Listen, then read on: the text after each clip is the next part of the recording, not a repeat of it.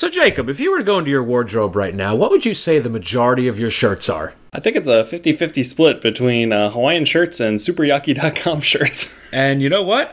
Minus the Hawaiian shirts, I'd say, yeah, it's probably about, for me, 60% of Superyaki. Not to, throw it out there at everyone, but this show is brought to you by Superyaki.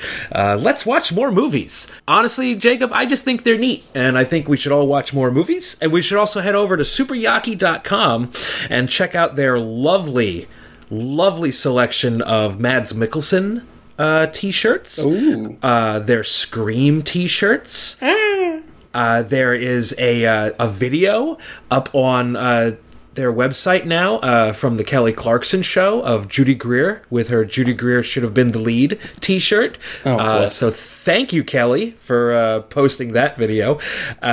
A lot of people are catching on the Superyaki train, and I couldn't be more happy because I've been a loving customer of theirs since they were just a little shop with just a few items, and it's great to see our friends over there grow. But Jacob, you know what's even better? What is better? That when you place your order over at superyaki.com, that's superyaki.com, and use the discount code SUPERMONSTER, you will get 10% off your order. So don't pay for shipping, because that's what you're going to get covered, and it's going to be pretty rad, because they have some really radical stuff. That's fantastic. Let's all watch more movies. I just think they're neat.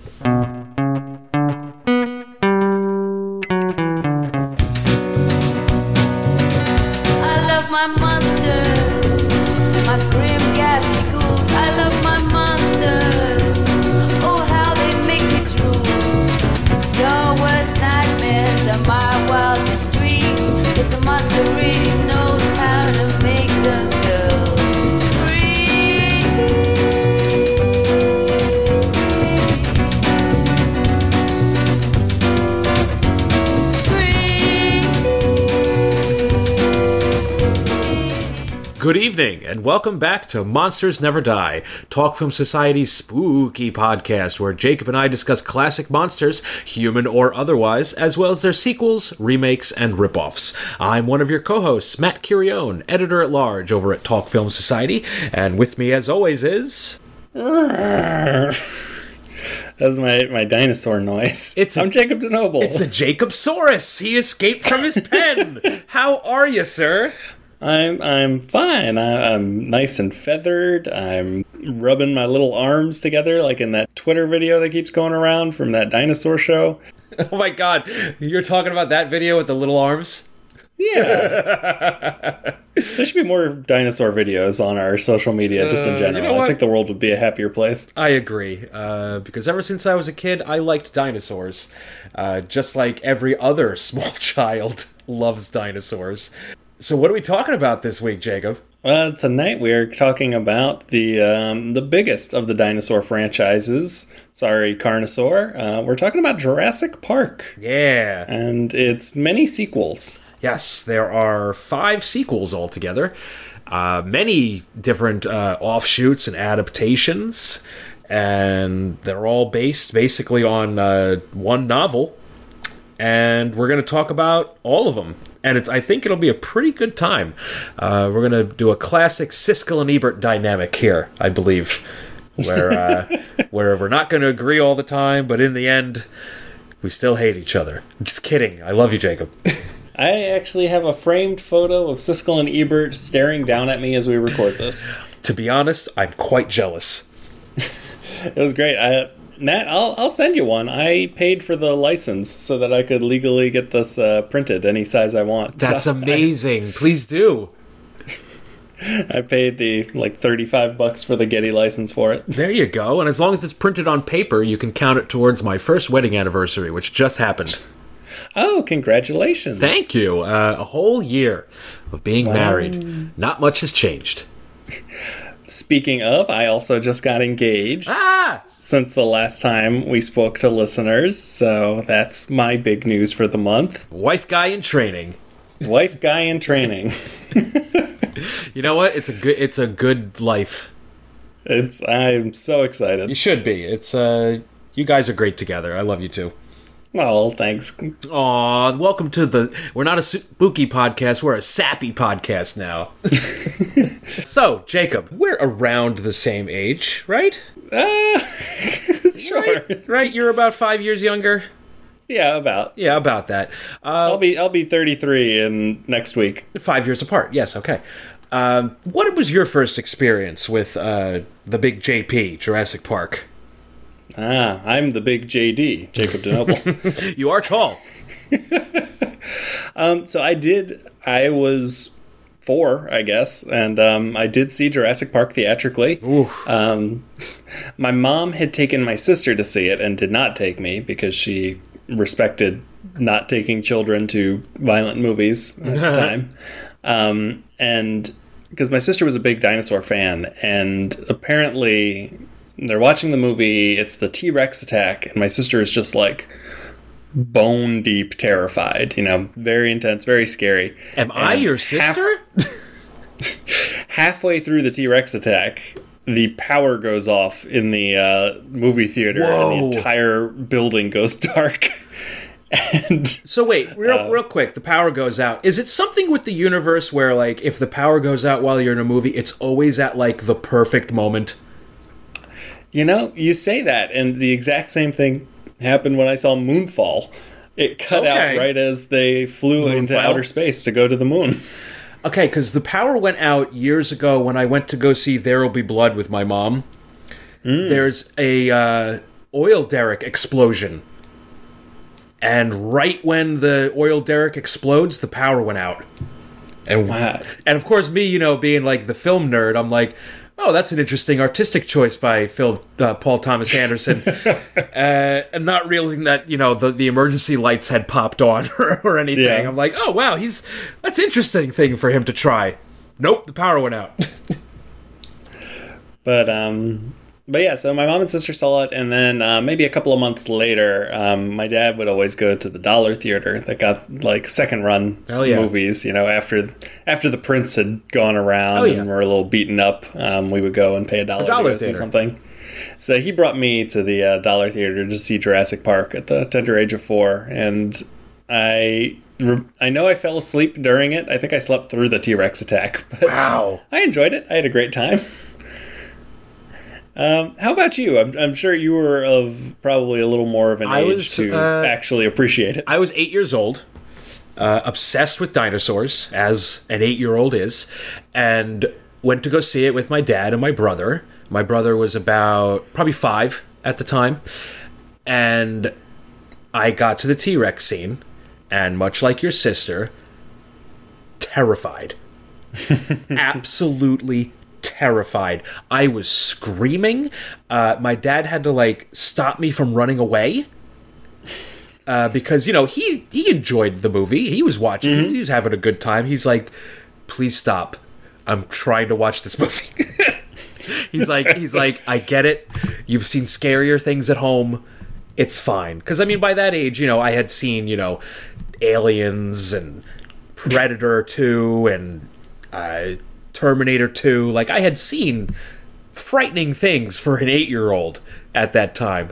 But I had never seen dinosaurs on screen that looked this real.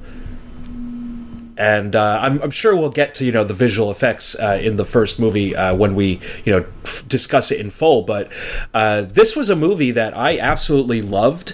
I actually, at that age, I attempted to read it. But it was way too dense for me. So what my parents did, they took me to the library, and I got the book on tape.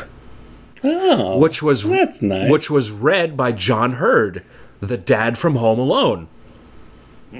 Okay. And I recently looked it up, and it's on YouTube in its entirety because that version's out of print, and it's just as cool as I remember.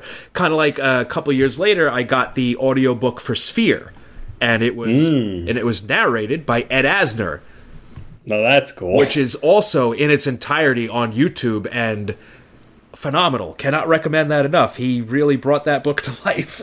Does John Hurd do all of the dinosaur noises? No, he doesn't. No. But no, it's really. It was a great book. From listening to it, at least, it led to Michael Crichton being one of the first authors that I was really into when I was younger, in middle school and everything. But we'll get to that in a little bit. But yeah, that's the first time I experienced Jurassic Park and was scared out of my mind. I think I finally got around to reading Jurassic Park and the Lost World in 7th grade. Yep, that's middle school. Yep. It's the perfect age for it, really. And I'm actually rereading the book right now. I started it a couple days ago. I'm already 150 pages in. Great book. Mm-hmm. Really, really good. Really, really different from the movie. And we'll get into that right now. So, it's 1993, and Steven Spielberg wants to do one of his twofers, where he puts out 2 great movies in a year. And guess what, Jacob? He succeeded? He pulled it off with this and Schindler's List. They're both masterpieces, except if I'm being honest, one is a masterpiece that's endlessly rewatchable, and the other is incredibly difficult to get through. I love the interview with Spielberg where he talks about the fact that he was filming Schindler's List while doing post-production on Jurassic Park. Yes. And he's just every day he would come home from this just emotionally draining shoot and then just be like, what the fuck am I even doing here with this stupid little children's dinosaur picture? And you know what? He made a great dinosaur movie. He did. I think with distance he's warmed back up to it, but I can't imagine the just amount of shock that you would have to go through every day to approving your astounding CG dinosaurs and then going back into the concentration camps. Completely astounding. And I mean, Spielberg really does knock it out of the park here. He had a great crew with him. Obviously, he has John Williams doing the score. The great Dean Cundey is the DP on this one. Mm-hmm. And he gets some great horror movie imagery out of these dinosaurs. And I think honestly, as great as the story is and the effects, it's the cast that I latch on to. Every time I watch this, I love this cast. It perfectly cast. It made me I'll watch Sam Neill in anything, Jacob. Yeah. I will watch that man in anything. Same goes for... We'll probably watch him later at whenever we do some Omens. Yes, I love Laura Dern thanks to this movie. This was... she's so good. This was my introduction to her. I mean, this movie series gave us one of my favorite mini subgenres in cinematic history, which is Jeff Goldblum action star. I love it. This movie obviously was I was a little kid, introduced me to Richard Attenborough. Absolutely, mm-hmm. I love him. A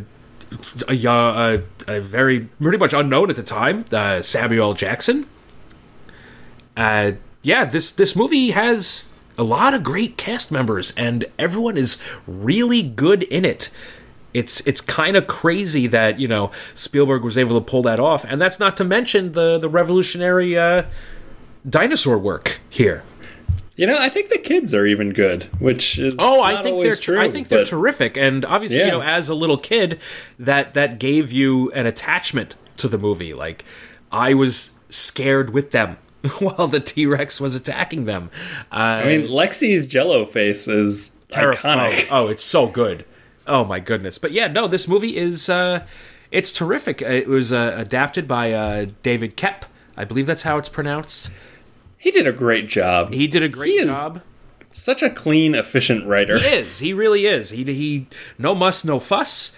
He cuts down on a lot of the technical stuff in the book.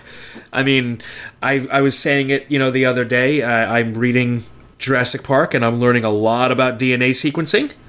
It's pretty fascinating. One of my friends actually the other day, he had tweeted this. He said, "This country never recovered from losing Michael Crichton. We used to have novels about shooting cyborg gorillas in the face with machine guns, and when you got done reading it, you knew how an MRI machine worked." It's really, really good. I mean, and for a man who was 8 feet tall, he was a pretty good writer in his own right.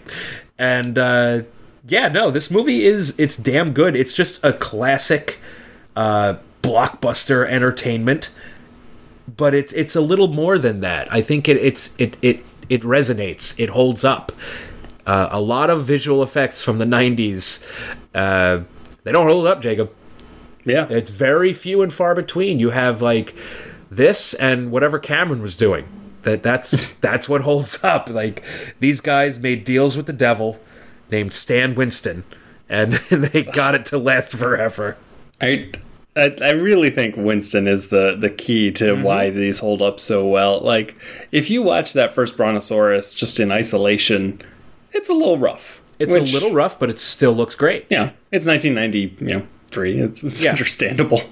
But, like, when you start combining that with, like, the practical, what are genuinely amazing animatronics, to build something of that scale that moves as naturally as these do is genuinely impressive. I know Spielberg talks about the thing that he was most taken with was the fact that after a movement, they don't have the trademark robotic, like, judder jerk back into the opposite direction. They move just so swiftly and cleanly. And watching it this time, I was really taken by just how naturalistic the animatronics are, because that's, people talk about, practical effects are always better, and that's not really always true, but the work that they did here is just absolutely stunning. Yeah, the key is you need to be able to deftly mix practical and digital.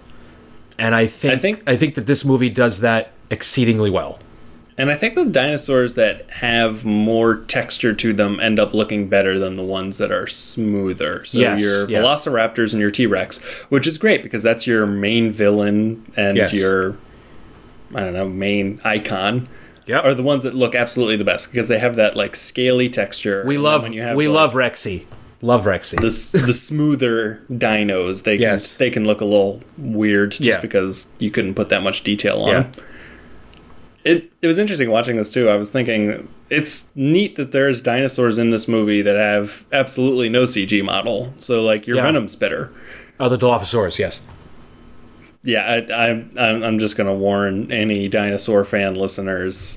I'm going to just butcher any information you know about dinosaurs. I'm going to attempt to do my best to do these majestic creatures what they deserve. The Dilophosaurus, great design. Completely made up. Okay, so I do have some questions about Jurassic Park just as a functional park. Yes. Like, and T-Rex, I might be able to answer this. Totally understand why you would put a T-Rex in your dinosaur Hell yeah, park. you would. He's the dinosaur everyone knows. Why would you breed raptors? Prior to Jurassic Park coming out, nobody knew or cared about raptors. They're very dangerous. Like, why, if you're making 11 dinosaurs, is that one of them? I have an answer. Yes? I actually just got to this part in the book where Dr. Wu is like, we breed whatever, and whatever grows out of the egg, then we just see what it is. We have no idea what we're cloning. We have no idea how to tell what we're cloning when they're, like, in the embryonic stage, like in the egg. We have no clue. So it's just a crapshoot. Okay, I have another question. Like, they ask him, they're like, how many species do you have? He's like, 15, I think, maybe. And they're like, and Malcolm's like, you think? Okay, this is good to know. All right, here's another question I have. Sure. So, presumably they can tell when the mosquitoes are from, depending on how far they are in amber. Have they cloned any, like, mammals or literally any other animals that a mosquito might have bitten? Because, like, dinosaurs weren't the only guys around. Hold on. So the reason, have they cloned any mammals? It's actually a lot more difficult, apparently, according to Dr. Wu. He says, actually, dinosaur DNA is somewhat easier to extract by this process than mammalian DNA. The reason is that mammalian red cells have no nuclei, and thus no DNA in their red cells. To clone a mammal, you must find a white cell, which is much rarer than red cells, but dinosaurs have nucleated red cells, as do modern birds. That's why. Bless you for thinking of everything. He was a huge nerd. And he's a huge nerd who hated theme parks for some reason. He couldn't stand them. Couldn't stand them. They're evil things. But yeah, I guess that's why, yeah. All right, great. Thank you. Thank you for you learned something. Your ridiculous question. I turn on the what's that horrible YouTube series? The CinemaSins thing so rarely in my mind. And it's nice to know that Michael Crichton had beaten me to them. Here's the thing. I've never even searched for one of their videos because I know if I do, I'll get recommendations constantly. Yep. And my entire homepage on YouTube will be ruined. Back to the old Jurassic Park. What a great friggin' time. It's a thrill ride. I like that Spielberg, I'm going to guess, picked Dean Cundey because he had experience combining live action and animation with Who Framed Roger Rabbit. Probably that, and also the horror element, I would guess. Yeah. That had a lot to do with it. I know people have kind of come more onto the side of Janusz Kaminski, who shoots the second one, but I love Cundey's work here. I love me too. Bright, and I love the there's a sense theme park. There's a sense of wonder to it. Yeah, the way this film is shot, which there should be because it's the first time audiences are seeing this kind of thing. This movie, more so than any other movie in the franchise, captures that sense of wonder and takes time to have moments of grace, and that's something that I'd come back to again and again with all the sequels. Is that I want more scenes like the nighttime treetops with the brontosauruses. That was good. That beautiful sunset, the Vegisaurus matte painting, and they're just there engaging with the animals, and it's just a lovely scene. It's probably my favorite scene in the movie, and there's just so rarely time for those outside of like the opening 20 minutes. The fact that this movie slows down and makes sure, even after the T-Rex attack, even before the Velociraptor attack, we're going to take the time to reintroduce this idea. Yeah, it has its moments, and I mean that's the hallmark of a Spielberg movie. Like, he takes his time, he has character moments, and it's nice. It's nice, Jacob. It's a hallmark of some Spielberg movies. This is true. We'll get to another one shortly. Yeah, some of them he's just like, you know what? Let's do this. But no, it's a great movie. I honestly, all these years later, I think I still prefer the book. Interesting. Just because I love John Hammond as like a supervillain in the book. Another reason I love the book is, and we'll get to this because almost every other movie in the series takes the rest of the book. Takes scenes that were not used in the first movie and uses them for their own good, which I think is a great idea. Keep mining that. It's there for a reason. Yeah, keep doing it. I mean, we'll get to it. I mean, that's why we have my favorite scene in part 3. And it's a good one. It's Attenborough. He's well cast, but his vibe is just way too avuncular to be like evil. Yeah, I know, but I love how evil he is in the book. Oh, I agree. I mean, honestly, I think he's written that evil in the movie. It's just that it's Attenborough. The actor, you can't help but be like, well, look at his little twinkle. Maybe it's okay that he stiffed Nedry on his bills and it's Santa Claus. He can't be evil. Come on. But yeah, Ian Malcolm has I love it. Everybody has a very distinct, iconic look. Like the fact that you can cosplay as these characters. Oh my god, yeah, is very impressive. Yeah, they're iconic looks. I noticed this time for the first time that the little kid that Tim is cosplaying as Dr. Grant essentially. Like he has the same mascot and the same color shirt. And it's like, oh, that's a cute Spielbergian moment. Yeah, it's good. It's good, and it's a great movie. It's one of my favorites. I watch it a lot, Jacob. I watch this every few months. I think one of the unsung great ideas of this movie, because the production design in this movie is really great. It really sells theme park, zoo, but I think the idea that they combined the design elements for the park and the movie is a brilliant call. Yeah. The fact that the marketing materials for the movie essentially show up in the movie as really smart in park, and it really just adds like a nice metatextual layer to everything. I had a bunch of those stuffed animals, Jacob. Ah. I had a bunch of those. They were fun. I had that. I had all the action figures when I was a kid. I had the Visitor Center playset, which was like amazing and really hard to find. Like my mom years later was like, yeah, I had to look at like 6 different toy stores to get you that Christmas. I hope you love it. So, Matt, do you want a glimpse into the multiverse of madness of other possible director pairs that we almost got with this, with different studios? Interesting, yes. So, when the book was written, Crichton and Spielberg kind of had a gentleman's agreement, like, hey, Spielberg was like, I want to do this, and they had agreed, but other studios came sniffing as soon as the book was published. Of course. And some of the combos are... The book was huge. 20th Century Fox, okay, who was going to have Joe Dante directing. Interesting. Warner Brothers wanted Tim Burton. Oh, And then Gruber Peters with TriStar had Richard Donner in mind. Honestly, I could see that. I could see versions of all of them. Yeah. I know Tim Burton, he was trying to get his own dinosaur thing off the ground when that essentially got turned into Mars Attacks. Yes. But yeah, interesting. I'd watch any of those. But Richard Donner, I think, is probably the one who would have made the movie closest to the one that actually got made. Yeah, oh, most definitely. Because he also had Dante's would have been fucking wild. Because Donner also had a lot of heart, and Donner had a lot of heart. He had a lot of love of special effects. Yeah, yep, and he was damn good. But yeah, no, this movie, it's great. I watch it every few months. It's an old. I miss the go motion dinosaurs a little bit. Like, I'm so glad that it's, the world's introduction to CG, essentially. Yes. But, like, how great would it be if this was the grand finale of stop-motion monster movies?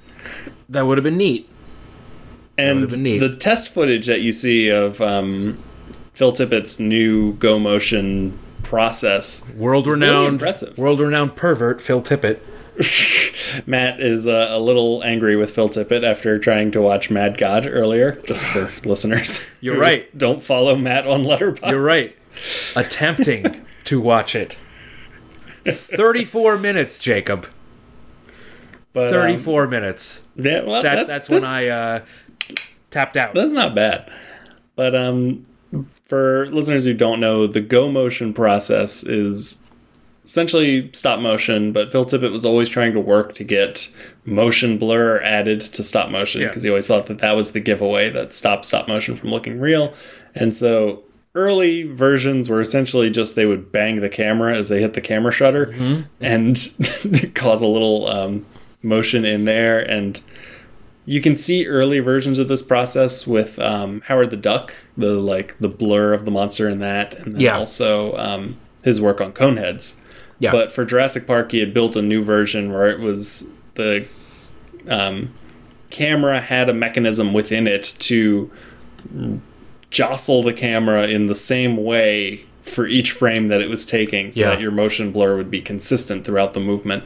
Yes. And it looks pretty cool. I mean, like I said, I'm glad we got what we got, but there is just a tiny part of me who is the stop motion fan who would have been like, man, it would be cool just to have one big final stop motion monster movie that's not Coneheads. True.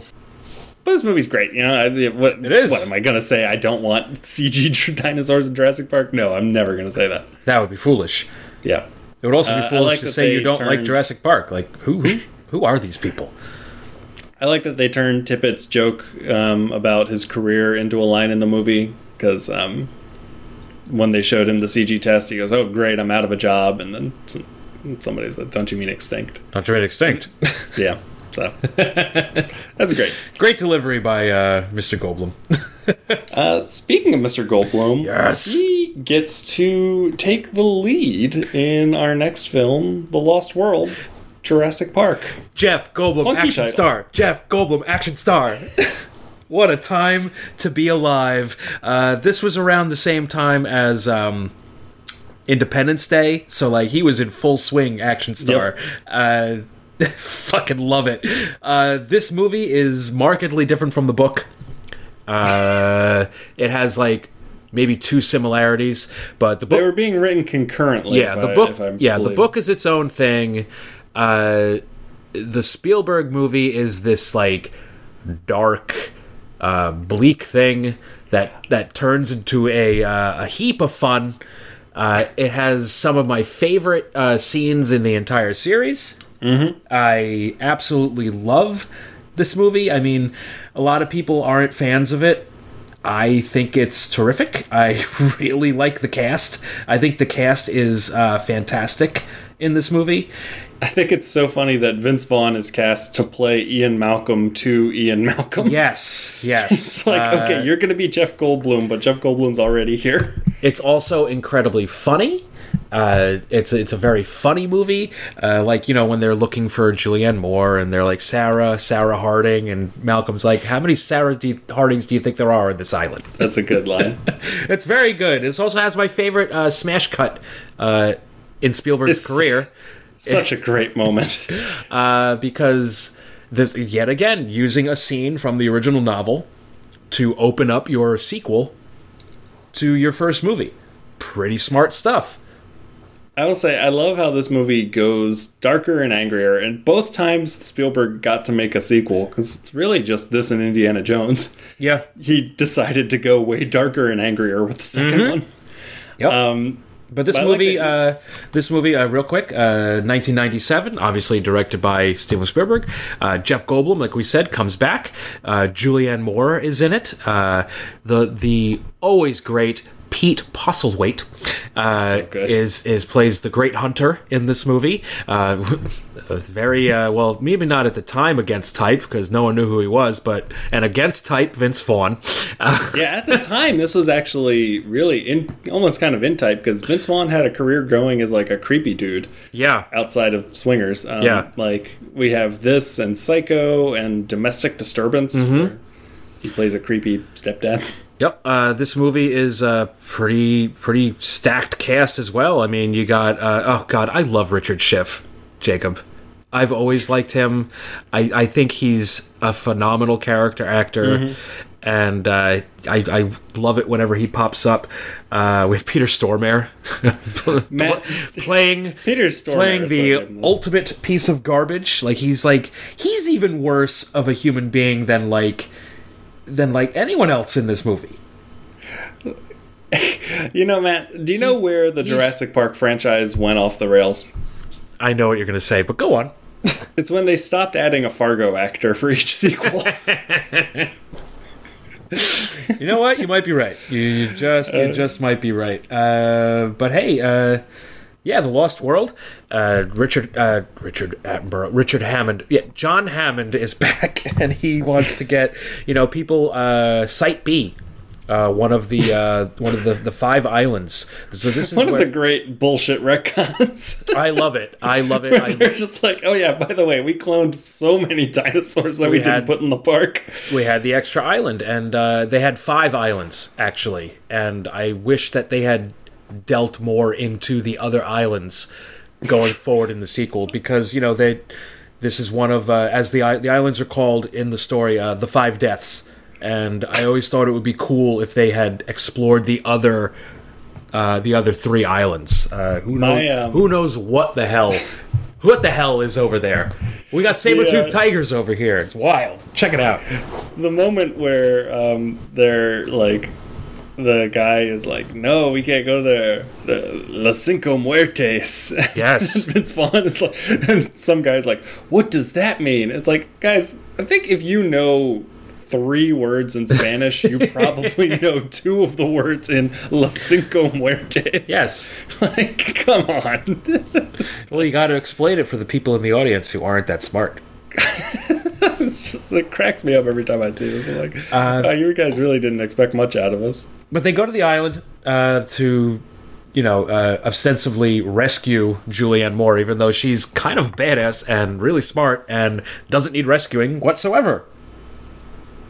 Yeah, this movie, I love this movie. I mean, it's nowhere near as good as the first, I don't think. But I think this movie, to me, its biggest problem is just that it's a bunch of great sequences not really attached to a story of any kind. Like, there's no movie. No, they're just strung together. A number of sequences that Spielberg came up with. Yeah, but they're good sequences. Yeah. They're like really good sequences. I mean, that whole there's a sequence in this that takes place, they're all hanging off a cliff and Richard Schiff is trying to save them with his SUV, and yeah, that scene is great. But like, and plus in this movie, you get 2 T-Rexes. Hell yeah. I honestly think there's a part of me that, like, the 2 T-Rex scene is great, but it's the part of the movie that to me feels the most sequelitis-y, where it feels like Spielberg's like, oh, you liked the 1 T-Rex attack right in the rain? Well, now we're going to have 2. And I'm like, this is actually not as exciting, personally. And it's not as exciting, but it's mean-spirited and it's good. I think if you were to lift out the 2 T-Rex attack, because we'll get to the ending later, but Spielberg did not have the ending that is in the movie planned when he was filming this movie. And I think you end up with almost too much T-Rex in this movie, because the T-Rex is, like, always there. If you lift out the 2 T-Rex attack and you just give us a little more time in the end, I think this movie would balance a little better. This movie's so much fun, but it's got a structure problem because Spielberg came up with an entire 25-minute act while he was filming it. We didn't even get to one of my favorite characters in this movie. I love Ian Malcolm's daughter. Oh, she's great. I think she is cool as hell. She's so funny, too. Yes. There's a great line where she's really funny. Goldblum is trying to get her to stay with his friend, and she's like, she doesn't even have Sega. She's a troglodyte. It's like, and then he's like, weird line. He's like cruel word choice, but very good, or something to that effect. I'm like, yeah, this is good. You do sound like you would be his daughter. She is the only character in the original Jurassic Park trilogy to kill a dinosaur. Hell yeah. She kicks and that. She does it with gymnastics. I know, it's awesome. No, she's great. I love her. Like I said before, I love Pete Postlewaite. Yeah, sure, whatever. I love that guy. He's fantastic. I like this movie. I like how it's like 2 sides of the coin. You have like the great hunter is kind of like, yeah, he's evil, like kinda, but he's also just like, I'm just here for the thrill. Yep. Let me get the hell out of here. And we'll stay out of the long grass as long as we can. They should have cast Pete Postlewaite as Kraven the Hunter in the Sam Raimi Spider-Mans. That would have been cool. That would have been really cool. But no, I dig this movie. The tall grass sequence rules. Fantastic. I like a total Spielberg showcase, but then also a total Kominsky showcase. Yes, I love that. I love Peter Stormare's death. I love that. Spoilers for a 32-year-old book, but they give him John Hammond's death from the first book, which, I mean, it's brutal in the book, but it's like really mean here. It's you see the blood come down the stream. Yes, that is some gruesome stuff, and then of course, yes, we do get to that monster movie ending. Which through the streets of San Diego, which I've heard a lot of people say they hate, they don't like it. It takes them out of the movie. You know what? You're wrong. It's the best part of the entire franchise. It's amazing. It's the only good idea any Jurassic Park sequel has had. Except when he eats the dog. I don't like that. That's great. I love that. I don't like that. I don't like when they kill dogs. That's so anti-Spielberg that I have to respect it. Thumbs down to that. Thumbs up to dog eating. Oh, God, it's the worst. It's the anti-Independence Day where the dog just survives over and over again for no good reason. Hell yeah, he does. Hell yeah, he does. That's a good pup. And then, the guy who runs InGen now, gets his ass handed to him by the baby Rex. That scene's so good. Which is also a scene from the original book. In the original book, there's a character named Ed Regis, and he's like the PR guy for Jurassic Park. Mm-hmm. Like, he's doing all this shit. He gets eaten by the baby T-Rex in that book. Matt, during the California attack, have you ever paused the scene in the Blockbuster to look at all the fake stand-ups and posters they've made? I haven't, but I have paused it to realize that the guy running into the window and gets eaten is David Koepp. Yes, it is. In the Blockbuster, these are the fake movies that they're currently advertising. Oh, God. Robin Williams starring in Jack and the Beanstalks, where he's apparently running a child gang called the Beanstalks.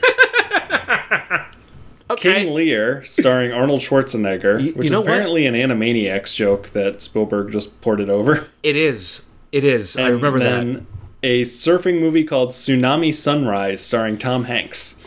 And they had Drew Struzan make up all three of those posters. God, that's amazing. I don't know. That's just perfect.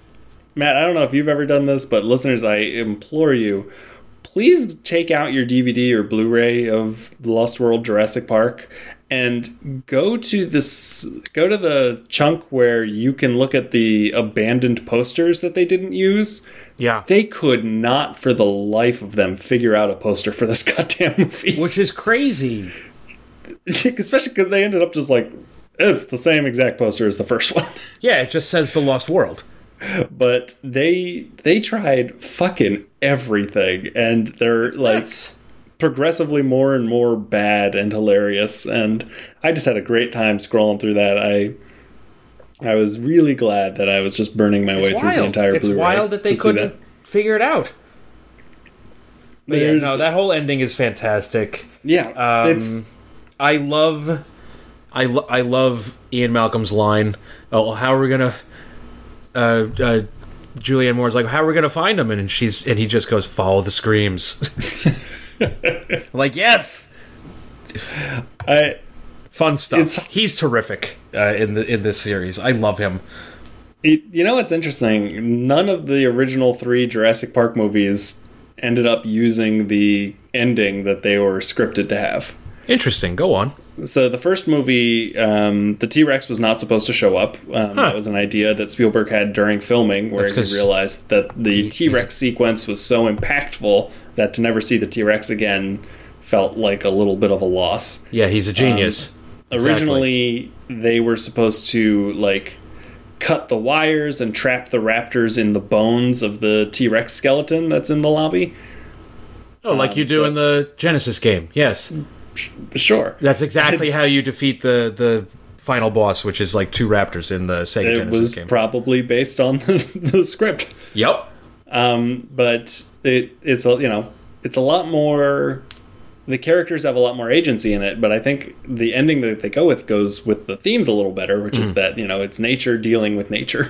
Yeah. Also, real quick, the Genesis game is definitely based on the original script because there's an entire aviary sequence in that game, and an entire riverboat sequence in that video game. So yeah, it's based on the book. Thing was like the first thing they cut. They're like, this is gonna be too expensive. Yeah, that's pricey. But hey, they did it in the next movie. But hey, yeah. we'll get to it. But yeah, so The Lost World was originally supposed to end with pterodactyls attacking the helicopter. Okay. As they were trying to leave the island, which interesting is a good sequence sounding idea, but I don't know how that's the end of your movie. Yeah, that's not a finale. You get away and then we're away and then what? Credits just roll? I guess. Weird. That is weird. No. And of course, Jurassic Park 3 is a movie that does just kind of end unceremoniously. Mm-hmm. We'll get to it. Are we ready to move on to Joe Johnston's? Let's get to Jurassic Park 3 with its Monster Squad ass ending. Yeah, where the military just shows up. Mummy was in my house. They didn't ever really have a script for this movie. And you think? They threw away the one that they were going to use like 2 weeks before they started shooting. So they had all the sets built for it, and they had to try and come up with a new movie based on what sets that they had built. Yeah, they never came up with an ending. It's the only one with a talking raptor, though, Jacob. Which is still one of the most iconic things in the entire series. Alan. That is great. Hey, Alan. So the story is this. It's years later. Alan Grant, they got him to come back. I got Sam Neill to come back. He's doing, like, lecturing tours. I still can't talk about the park. Does anyone have any questions about what I'm doing?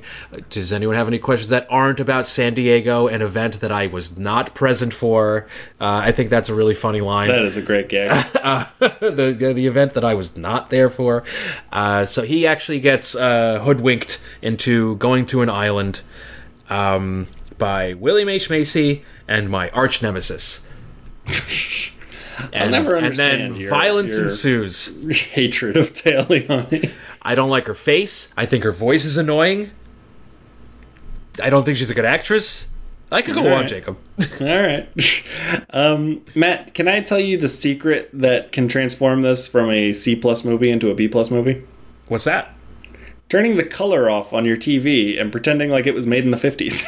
Oh, shit. You're right. I mean, because this is like a big budgeted sci-fi, 50s monster movie. Joe Johnston has absolutely no ability to make a movie that doesn't feel like it was supposed to have been made in the 50s. Yes. I mean, I know the saying is cliche already, but he understood the assignment, Jacob.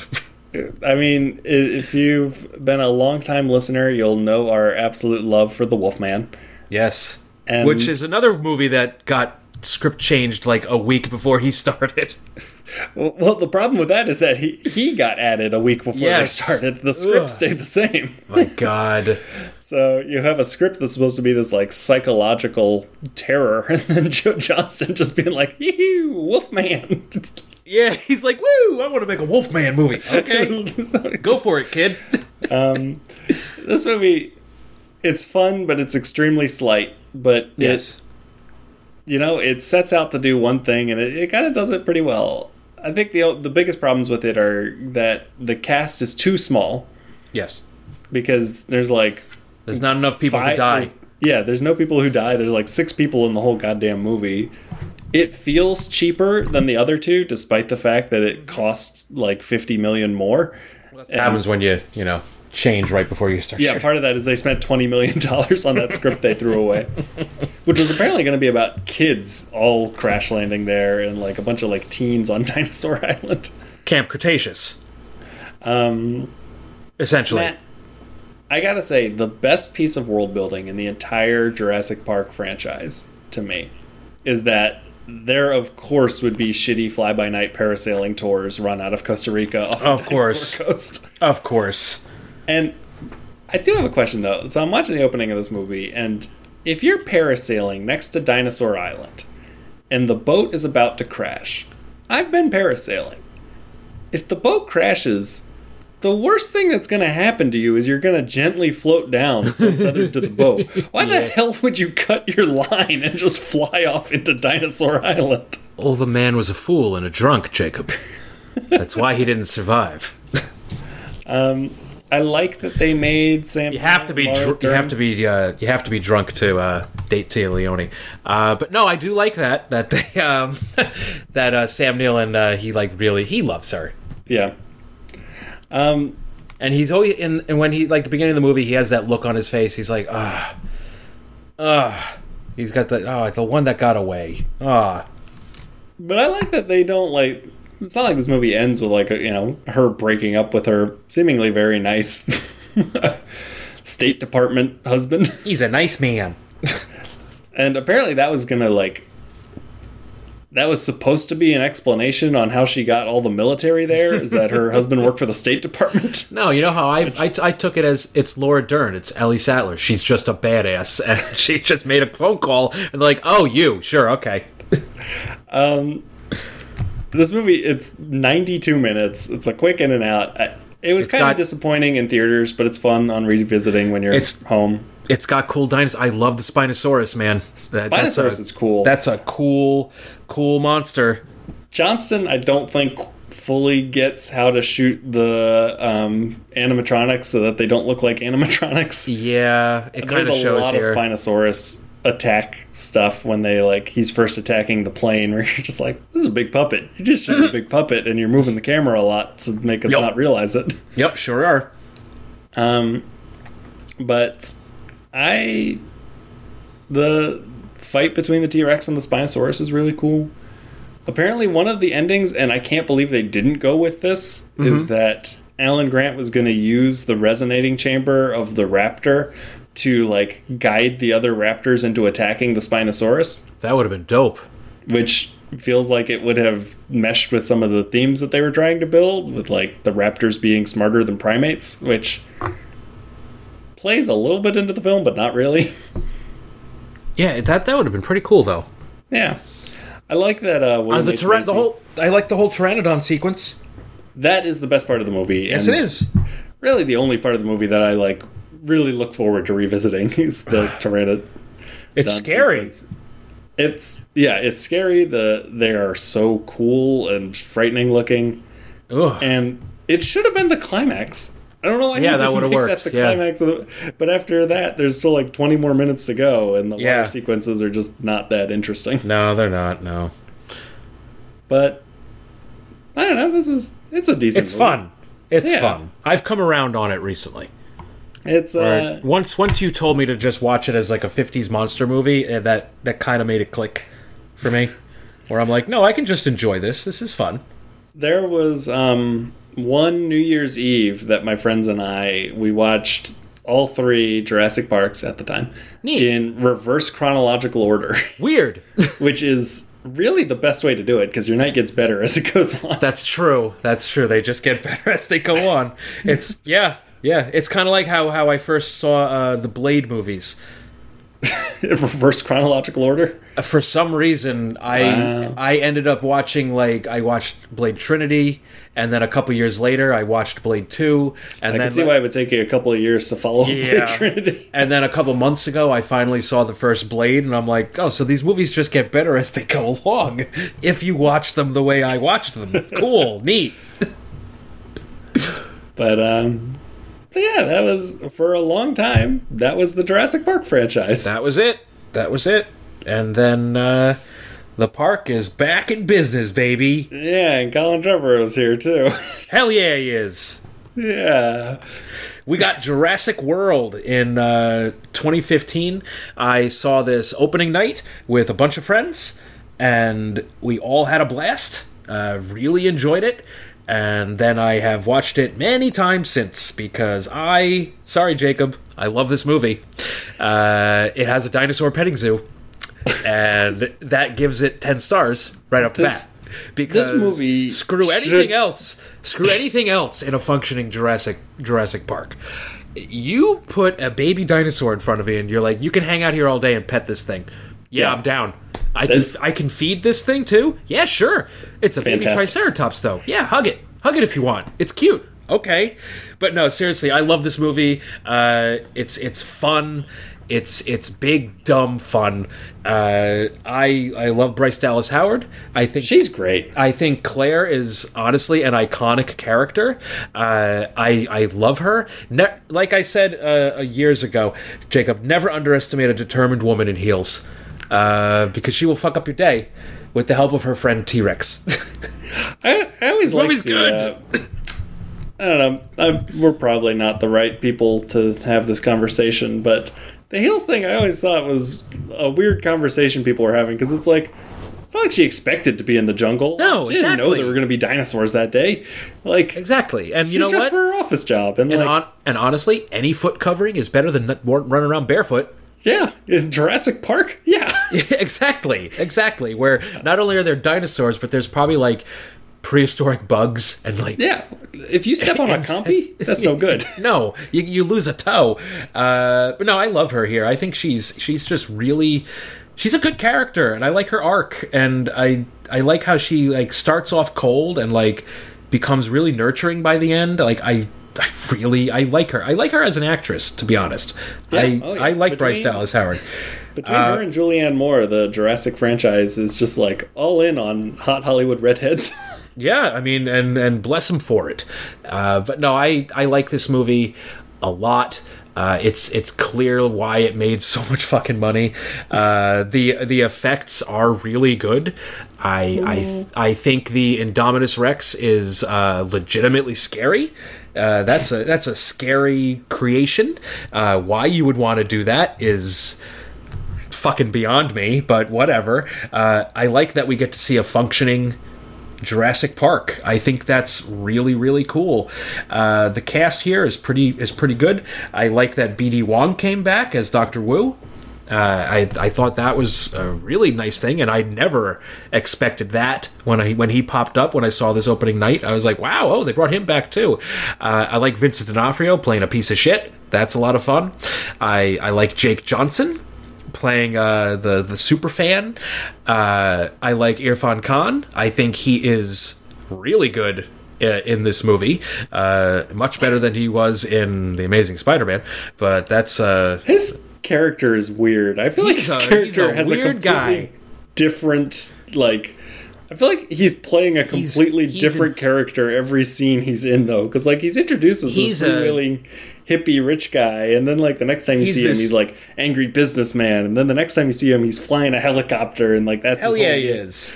I don't have any idea who the hell he is. I like that dude. He was a good actor. Passed away way too young. We lost him a couple years ago, and that was very upsetting. Really? Very upsetting. He got an infection in his like gut or something, like, and he went quick. It was like 2 years ago. It was really, really quick and really sad. Especially since like he was just starting to like blow up here. Yeah. Like, and do like Hollywood movies and like actually like you just make it in America, and it's a shame, but yeah, I like this movie. And I'm sorry, I think Chris Pratt's really good in it. I know we're not supposed to like him, Jacob. I know we're not supposed to like Chris Pratt as a human being or as an actor. But I'm sorry. I like him here, and I like him in movies. This was the movie that made me not like him in movies, though. Interesting, because I think this was like his first movie. No, I mean, he had done Guardians. I had been a big Parks and Rec fan by this point.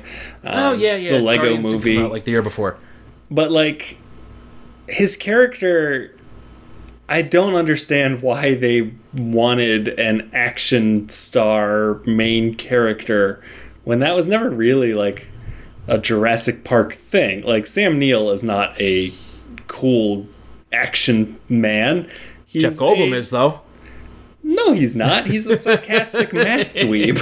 Yeah, he is. But like Chris Pratt, they're constantly trying to tell us he's cool. They're like, oh, he wears a cool leather jacket. He used to date. He went on dates with Claire, and he makes sex jokes at her. He rides a motorcycle. He's good with guns. He was in the Navy, and now he's a dinosaur trainer. And it's like, what is this man's career like? He should have Muldoon or like Steve Irwin vibes. He's an animal trainer. He's best friends with a raptor. I mean, that's great. A very cute raptor. I don't get that vibe from him at any other point in the movie. Like, he doesn't seem like the kind of person who trains animals. And I get that, but also when they like I said at the beginning, the Navy, it's big dumb blockbuster. Well, yeah, in this movie, it's hard for me because it does a lot of things I like, but then it makes so many stupid decisions for no reason. Like, that you didn't have Jimmy to Buffett, make. Jacob. And that's great. I love that. And I genuinely, I do love Act 1 of this movie, or really pretty much the whole first half of this movie is great. I would say it's cool up until the guests get safe in the park. I like this movie a lot because I love seeing the park in action. I love the design of the park. I think they did a great job making a Disney-fied version of Jurassic World. I would go there. Yeah, it's great. I don't understand why you would put a character in your movie who thinks Jurassic Park sucks, but they did with the teen who's just like bored by everything. Oh yeah, he's a fucking teen. Come on. Well, I know, but like, of course he'd be bored by anything. Jurassic World is cool. Why would you have a character be like, oh, this sucks? Well, we have the little kid who thinks it's cool. Well, yeah, that's the Insidious kid, the kid from Insidious. Yeah, I think of him as the Iron Man 3 kid, but yeah. Also, there's just so many I think completely dropped plot lines and ideas. So like the Judy Greer and their dad, who I can't even remember if we ever actually see his face. We do. I'm sure he's there. He's God, what's his name? He's been in a whole bunch of things. He was in the other guy's Bridesmaids. He's been in a bunch of stuff. But so, like, they send their kids to Jurassic World, and we open the movie thinking, oh, this is just a vacation for them. Halfway through the movie, it's revealed that they're getting divorced. Yeah. And there's, like... And that goes nowhere. Yeah, one line of dialogue between the kids about it, and then it never comes up again. At the end of the movie, they're just like, oh, don't worry, we're still getting divorced, presumably. I have a feeling they shot a lot of scenes for this movie that never made the cut. Or never even... Like, I'm sure the original cut of this was like 3.5 hours. But then why not drop the divorce... Like, you're in the lawyer's office of the divorce. Why? We can cut that. You gotta have the conversation there with her yelling at Claire, like, why are you not with my kids? I sent them there to hang out with you. And she's like, I'm busy? Also, yeah, I don't know. I don't know about you. I've never had a relationship with my aunt that, like, I really wanted preserved. Like... It's an aunt. I don't know. Like, they're around, but... Yeah, I mean, I have one aunt that lives in Maryland now, and then I have another aunt who, if she's dead, whatever, who cares? She sucks. Like, she's an evil person. Yeah. But, yeah, so... Again, first half of this movie I actually really enjoy. The Anonymous Rex escape is so stupid that I can't enjoy it. I love it. It doesn't make sense, though. It's awesome. Why doesn't it make sense? How is it awesome? What doesn't make sense? They look in the thing and they're like, "Where's the dinosaur?" And then they open the dinosaur-sized door to go in and look for the dinosaur, which we later find out they know can turn invisible. And they're like, oh, I think only like 2 people do that. I think that was like Claire and Dr. Wu. I think that was it. Well, they're the people who are in charge of the sequence. Yeah, she wasn't there, though. Claire's there. I thought she was driving at the time. No, she's in the control room. Well, that's what I'm saying. She's in the control room being like, she's like 15 miles away. They're still calling her and being like, hey, we can't find the Indominus Rex. And she's like, uh-oh. And is never like, BT dubs, he can turn invisible.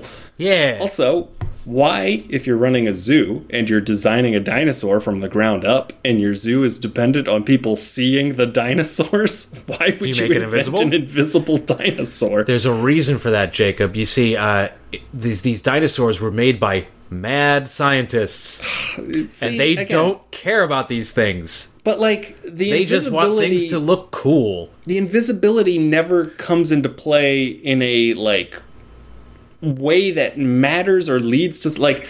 I am not a plot hole guy, Matt. You know me. I do not give a shit about plot holes, but like I don't give a shit about plot holes if a plot hole is there to like lead me to something cool. And like the Anonymous Rex just escaping because they couldn't think of a better idea. Like, why not install a human-sized door in the Anonymous Rex enclosure? So how are you going to get it out? But again, how are you going to get it out? For when you put it in its actual enclosure. A human door and a dino door. For when you put it in its actual enclosure. It's just so... Again, it's awesome. That guy gets eaten. It would be awesome if we saw it escape or do something cool, but it's just like, boom, boom. It's just, I don't know, people acting so stupid. It busts through the door. It's great. It eats that one maintenance dude. And that's fun. It gave me the idea to cover myself in gasoline to hide from an animal. Yeah, and then we get mayhem in the park. And the mayhem in the park is cool when it's in a park still. Like, the pterodactyls attacking everybody is awesome. That's awesome. I love it. I love it because, hey, we get Jimmy Buffett hiding his margaritas. The Jimmy Buffett bit is great. That's amazing, because as soon as like they show like the park at the beginning, they there's a quick flash of Margaritaville, the restaurant, and I remember turning to Carlo and I go, I hope Jimmy Buffett's in this.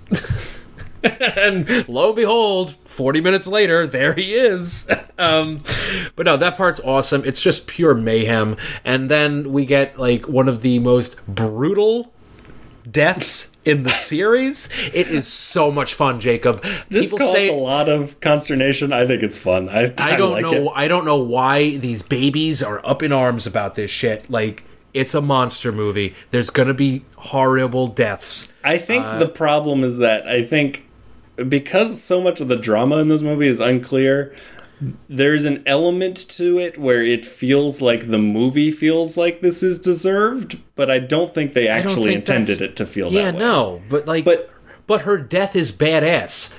Yeah, like, it's great. It's awesome. She gets lifted out by a pteranodon, flown over the water, pecked at by like 3 other pteranodons, and then guess what? The mosasaur comes up and eats them all. It's great. Also, from earlier, it was less mean-spirited too this time watching it, because I was watching it under the lens of like everybody having complained about it, and I was like, this is just, I don't know, a couple of things happened to her, but it's just kind of goofy more than anything else. Real quick, from earlier in the movie, that mosasaur exhibit, amazing. It's great.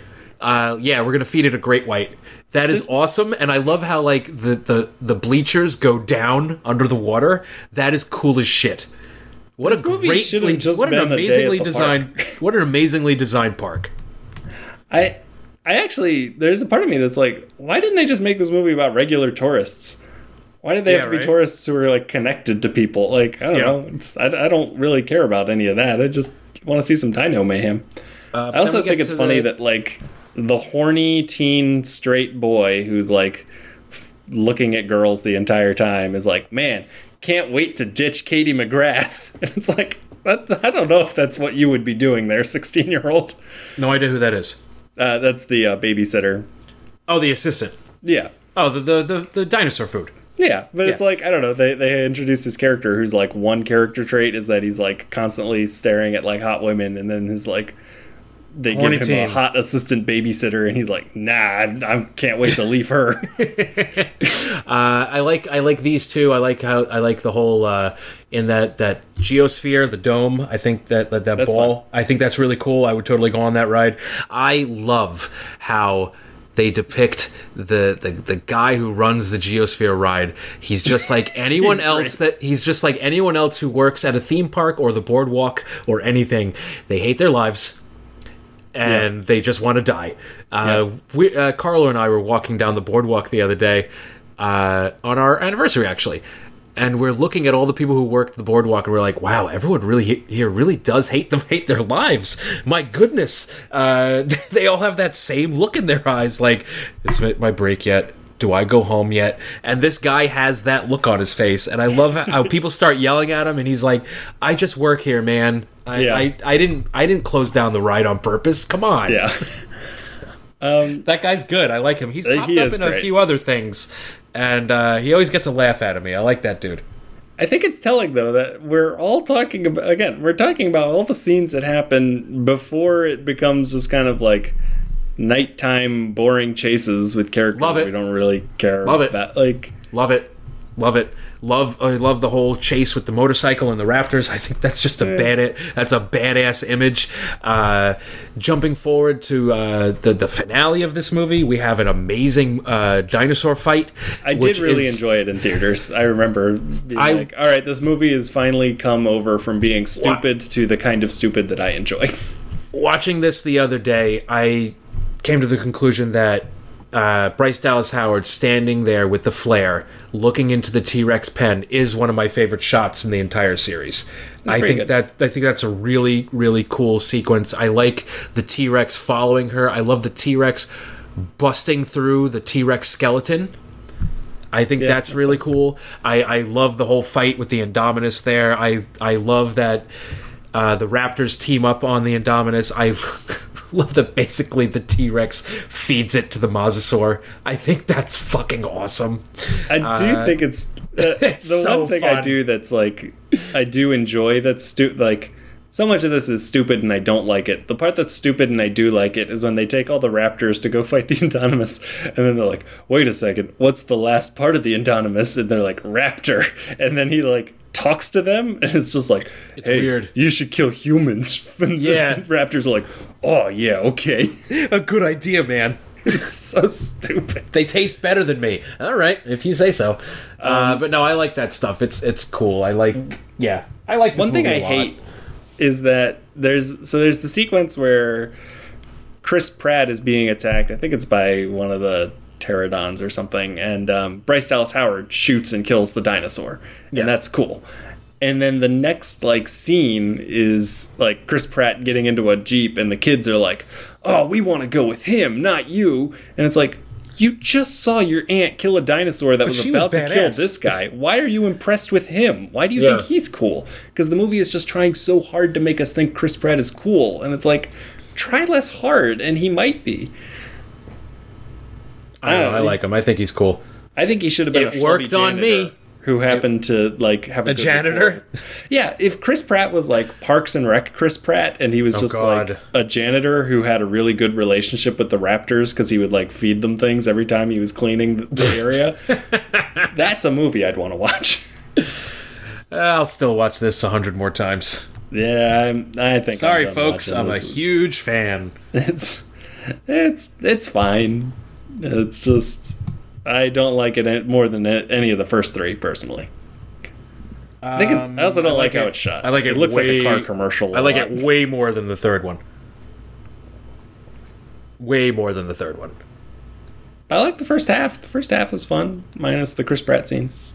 Yeah, I love Jurassic World. Another movie I love is Jurassic World: Fallen Kingdom, because it has dinosaur haunted house. Jacob, This movie is actually directed, which is a nice change of pace.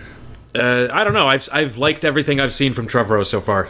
So, and that is 2 dinosaur movies that I've seen him direct. So, that's all I've seen. And so I would consider myself a fan of him making dinosaur movies. But hey, this has dinosaur haunted house. It has rich people dying, and I don't need much more than that. I like the setup for this movie. I like that. I like that it turns out that no matter what happened in Jurassic World, that park had a finite amount of time left. Thank you. I have been saying this for so long. I realized it when I Jurassic watched it this World time, where I'm was like, there's a volcano that's going to go off, and guess what? No matter what happened in Jurassic World, however successful they were, if any of that outbreak never happened, you only had like 2 more years of revenue, guys.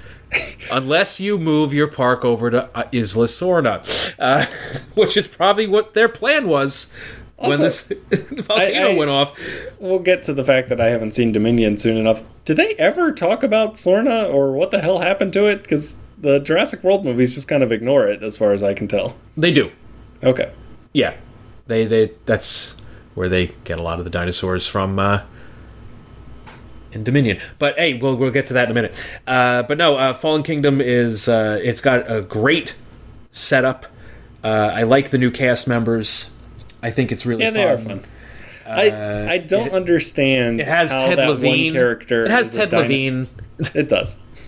He's a scumbag in this movie, and I love him.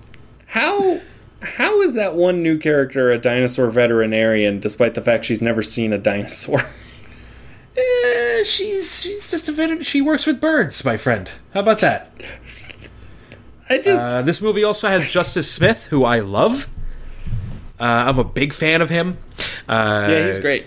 Great actor, especially in Detective Pikachu. He's just terrific in that movie. Yeah. It's a shame we're not getting a sequel, but fuck you, Hollywood. It's got Toby Jones, who's always a lot of fun. This movie's it's of course Bryce Dallas Howard, Chris Pratt come back, BD Wong comes back. It's got James Cromwell, Mr. Superglue. He's lots of fun. This movie has a wild cast, and it's fun. I like when Ted Levine shows up, and you're like, man, I wonder if I can trust this character. Because honestly, you never know. Yeah, he's never... No, Ted Levine shows up, you're like, this guy's gonna fucking suck. I don't know, because, sure, you have Buffalo Bill, that he famously played in Silence of the Lambs, but you also have him being one of the good guys in Heat. You also have him as, like, the buddy in Monk, that he played for, like, 10 years. So, he doesn't always play a evil person. I guess I'm just used to him being an evil person. But yeah, I like him. I like his, like, weird thing he does where he just, like, takes people's and, like, creatures' teeth. I think that's really weird. Don't do that. Yeah. You're a weird guy. You're a weird dude. But I love the whole, they have to rescue the dinosaurs from the island that's about to explode. I love that entire sequence. I love the whole the lava. I love all that stuff. That scene is I get emotional during it. One of my other favorite shots in the entire series, which is also a very depressing shot. It's that the brachiosaur on the dock. Yeah. Yep. It's like, and if you. Carlo was telling me this the other day. Apparently, that's the brachiosaur that you first see in Jurassic Park. In the first movie, and I'm like, that's fucking depressing. I read that and like, that's depressing. You didn't need to gild the lily. Like, it could just be a sad dinosaur. I know, but it really it adds to it. It's also kind of sad that like the T-Rex is gonna die soon. No matter what, because they only had like a 35-year-old lifespan, and it's like, oh man. I will say, I think it's partially the effects work in the Jurassic World movies, which is just, I feel like it sells scale a little less. I never really buy the T-Rex as the T-Rex from the original movie. It never feels like the same dinosaur to me. Oh, to me it does, without a doubt. Because it moves so differently. It's much. I mean, I think part of it is they're trying to update it for how we now know T-Rexes moved, which is that much more horizontal. But it's just, which is smart, and I'm glad that just so fast. They move. That's so another quickly. thing I want to say about this series. I'm glad that they kind of keep with the times on how dinosaurs are supposed to look. Mm-hmm. Even though they still haven't renamed the Velociraptor, which they should. Because velociraptors are the size of, like, chickens in real life. The ones we see in the movies, let's get real nerdy here, are more like Utah raptors, which are basically found in that area. They're much bigger. Velociraptors are small. I saw a video the other day where this paleontologist was like, if you had a baseball bat and a good-sized boot, you could fight off a velociraptor. But if you come up against the ones you see in the movie, you're dead. There's no saving yourself from that. But no, I like everything in that part of the movie. And then it slows down.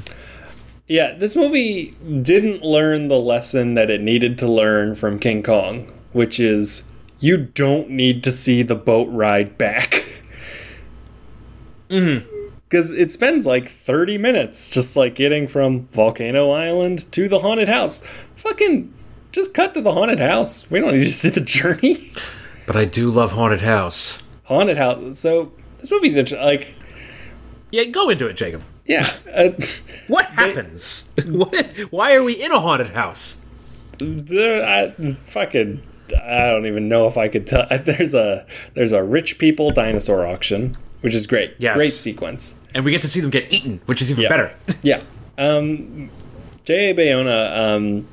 He's an interesting director, and two of the movies he had done before are The Impossible, which is about the family trying to survive the tsunami, and The Orphanage. Parts of it. I've seen parts of The Impossible, and it's brutal. Have you seen The Orphanage? I have not. Ghost movie. I have not. It's great. It's fantastic. I also haven't seen A Monster Calls, but I hear it's pretty good. But I like that they essentially gave him a Jurassic Park movie that is 100% just The Impossible for the first half, and then The Orphanage for the second half. Yeah. Just go wild. And I think he brings a lot of style to this movie. And it looks cool. I think the sequences are better constructed in this than they are in Jurassic World. I think Jurassic World has like some great ideas, and some great images. But I don't know if there's any there's no T-Rex attack in Jurassic World. The way that, you have the suspense that builds and falls and peaks and valleys. It's all just kind of one note. But this movie, I think, really, the dinosaur ladder helicopter sequence in the opening is already more evocative than anything. It's cool as shit. Yeah, this movie looks fantastic. I like it. It just also has a pretty stupid script, but it's fine. But when it's there's like 25 plot-free, dialogue-free minutes in the back half of this, and they're fantastic. And it's just like a dinosaur haunted, like trying to kill him through a haunted house. And That's apparently, cool. Bayona said that they designed the Indoraptor after Count Orlok from definitely looks like it. from Nosferatu, and I think that's a fun take. It's the creepiest dinosaur in this series. It just creeps me out. I don't like it, Jacob. Don't like the Indoraptor. Not a big fan. Scares me. He's pretty cool though. He's cool. Freaks me out. Don't like I will say, it's extremely weird to me that the Jurassic World franchise ends with a dinosaur fighting a made-up dinosaur every time. Like, it just doesn't seem like that's the appeal of the franchise to me. I don't know. Like, why do they have to have made-up dinosaurs? Well, I mean, it's better than the original plan they had with, like, military dinosaurs with lasers on their heads. We can disagree there. That's a hard fucking pass for me. Jesus. I'm sorry. They are military well, I guess we can talk about this later, but John Sayles... They were supposed to have lasers on their heads. They were supposed to have lasers on their heads. They were supposed to be combined with human and dog DNA to make them loyal. And they were all supposed to be named after Greek gods. And very weird. I don't know about you. That fucking sounds cool. See, that's... No thanks. To me, that's stupid for a purpose. But no, I like this movie a lot more than I like Jurassic World. I still don't think it's necessarily good. The clone reveal kind of comes out of nowhere and it's buck wild. Not really. Again, it's just one of those things that they throw in and it doesn't have I'm fine with purpose. I'm fine with it. People hate it, and I'm just like, it's a movie. Just go with it, man. I mean, I don't hate it because it's introducing clones, because this whole franchise based on clones. But like, they're like, hey, you're a clone. And then it's not mentioned for like 25 minutes. And then you're like, well, okay, what was the point of this? But yeah, it's I like how it ends.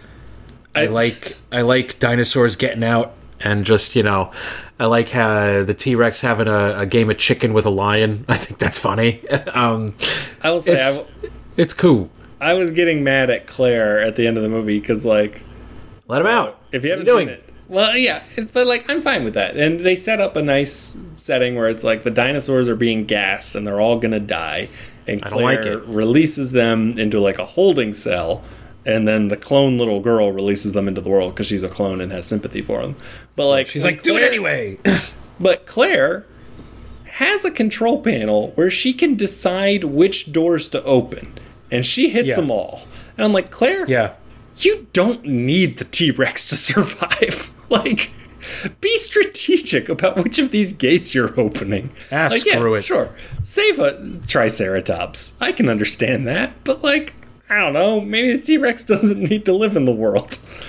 Yes, it does. But, honestly, wouldn't mind those dinosaurs getting out in our world. I think it would spice things up a little.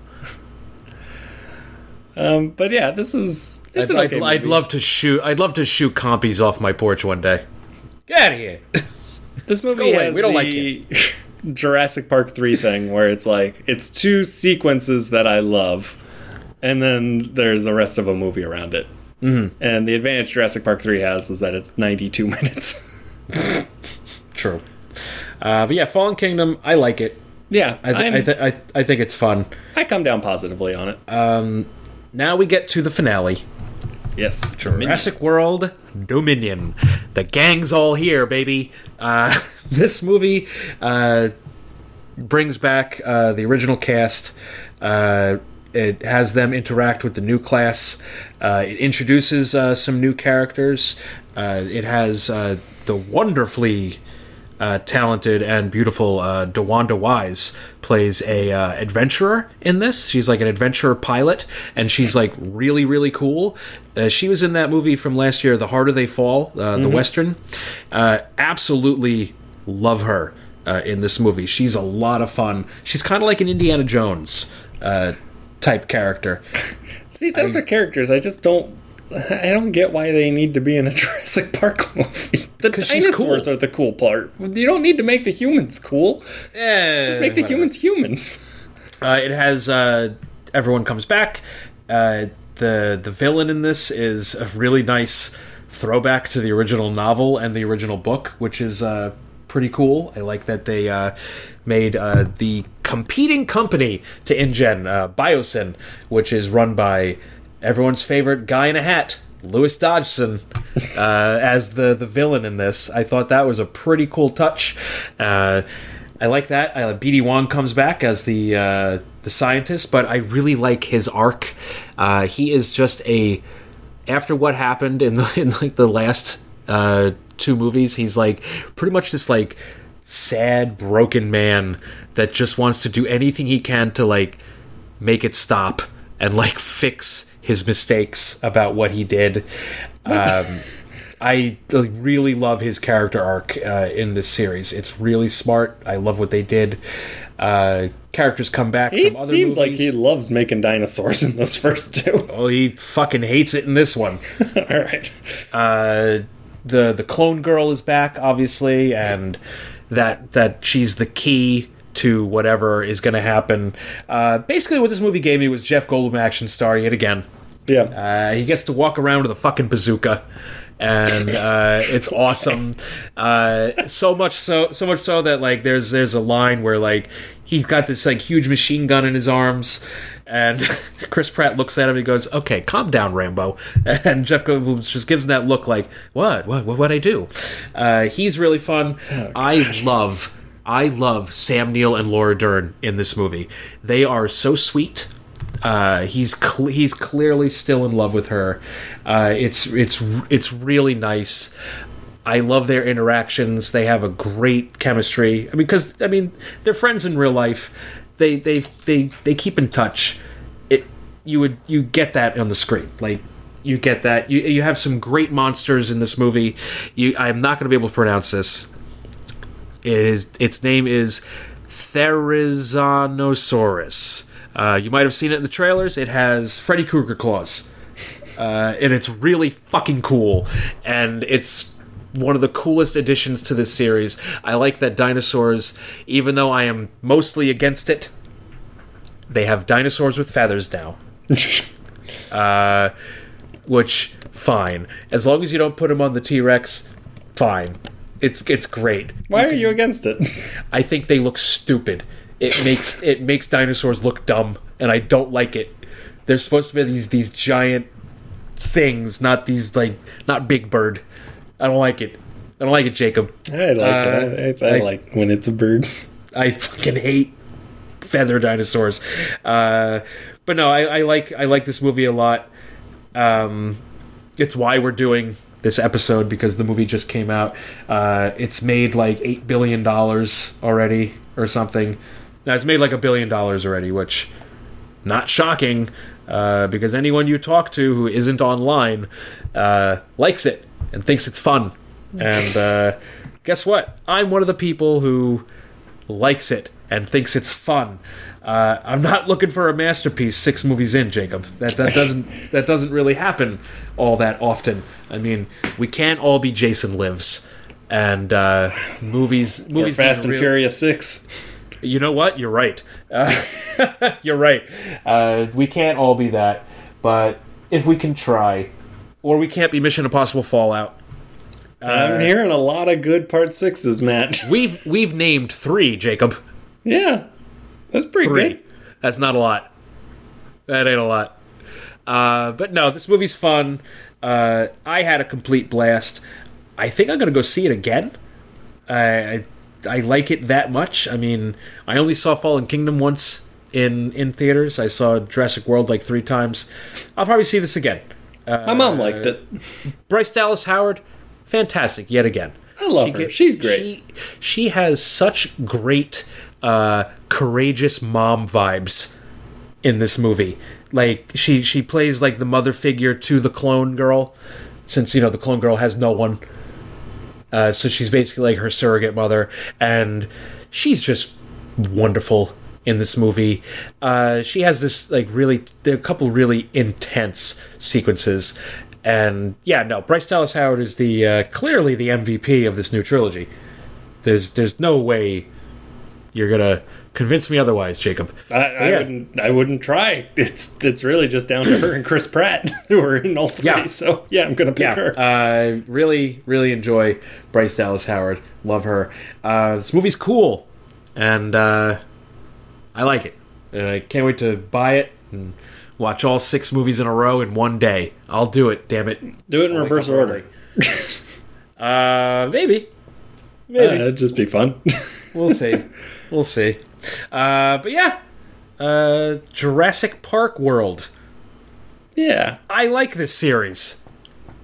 It's not my favorite, but it's here. It's up there for me. It's one of my favorite series. I like it. It's fun. I don't know how I'm a man who is more positive towards Munchies than any Jurassic Park sequel, but... You're weird. Weird guy. I think it's just, it's what they're working with. And it's like Jurassic Park, they have all the elements there to make something good. And then when they don't, I'm just like, you could have, though. Like, when you don't have the elements there to make something good and you make something decent, then I'm like, hell yeah, great job. I love you. Chopping Mall, you did great. Well, but it's Chopping Mall. I feel like so many of the Jurassic Park movies are like two big changes that could easily have been made at any point in the writing process away from being like, oh, hey, this is a decent, sensible follow-up. But then they just don't do it. And you're like, well... Okay, I guess the thing that exists is fine, but like... Oh, they do it for me, man. I love these movies. It's nice to see dinosaurs, but...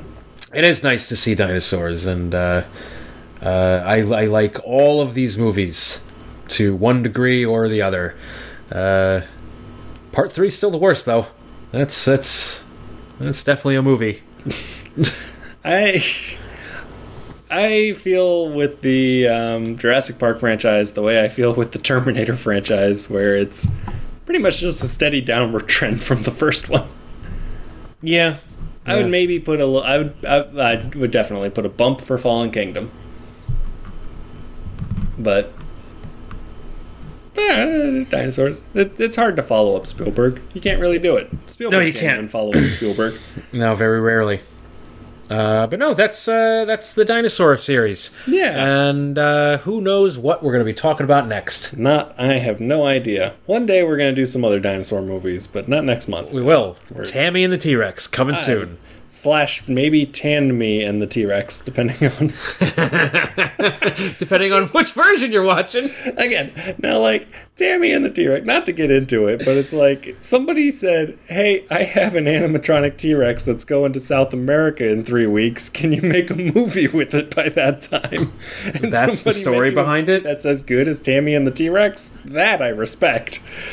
That's the story behind that? Yes! Jesus Christ. A guy was opening a theme park in South America, and he had an animatronic T-Rex that needed to be shipped down there in, I think it was either 3 weeks or a month. And they said, Jesus, if you can start shooting in a week, you can have this T-Rex. Oh my God. When life gives you an animatronic T-Rex... life finds a way. Like lemon. Life finds a way. Jesus. Okay. Speaking of finding people... You can find me online everywhere at TheRealMattC. It's what I do. And I'm online at Jacob_DeNoble. That's DENOBEL. Pretty much everywhere, right? Yeah. Yeah. So until next time, stay spooky. Goom, goom, aka goom. Goom, goom, aka goom, ba. Goom, goom, aka goom. Goom, goom, aka goom.